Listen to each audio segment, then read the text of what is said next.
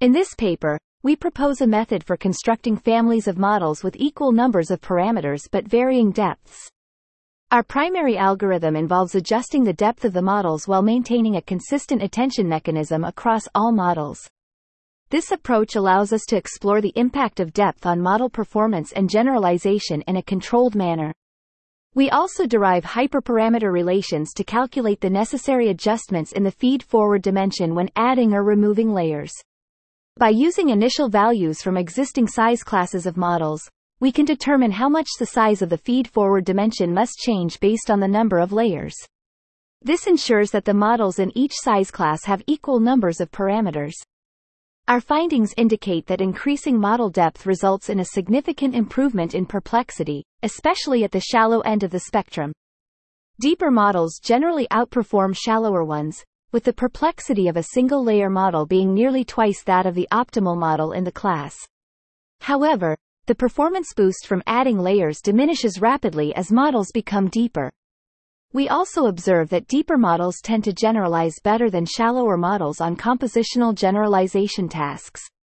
The benefit of depth is more variable across different tasks, with some tasks showing threshold depths after which generalization accuracy remains relatively constant. The impact of depth on compositional generalization is more pronounced for lexical generalization tasks compared to structural generalization tasks. In terms of performance on structural tasks, deeper models do not significantly improve the model's ability to learn the correct inductive bias. The benefit of depth is largely limited to easier lexical generalization tasks, while structural generalization tasks show less improvement with increasing depth. Larger models are more robust to changes in the feed-forward ratio, allowing them to become wider in proportion to their model dimension without incurring large penalties in perplexity. Conversely, smaller models are more sensitive to the particular value of the feed-forward ratio, and the standard ratio may not be optimal for them. Our approach primarily focuses on models that are shallower and wider than standard convention.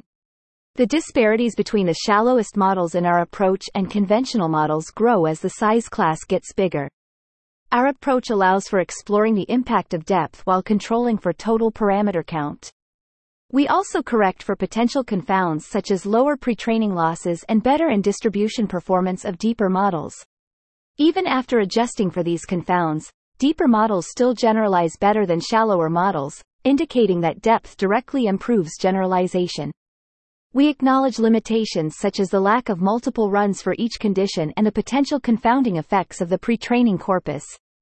We suggest future research directions, including exploring in-context learning, controlling for the distribution of pre-training data, and investigating the impact of including source code in the pre-training corpus.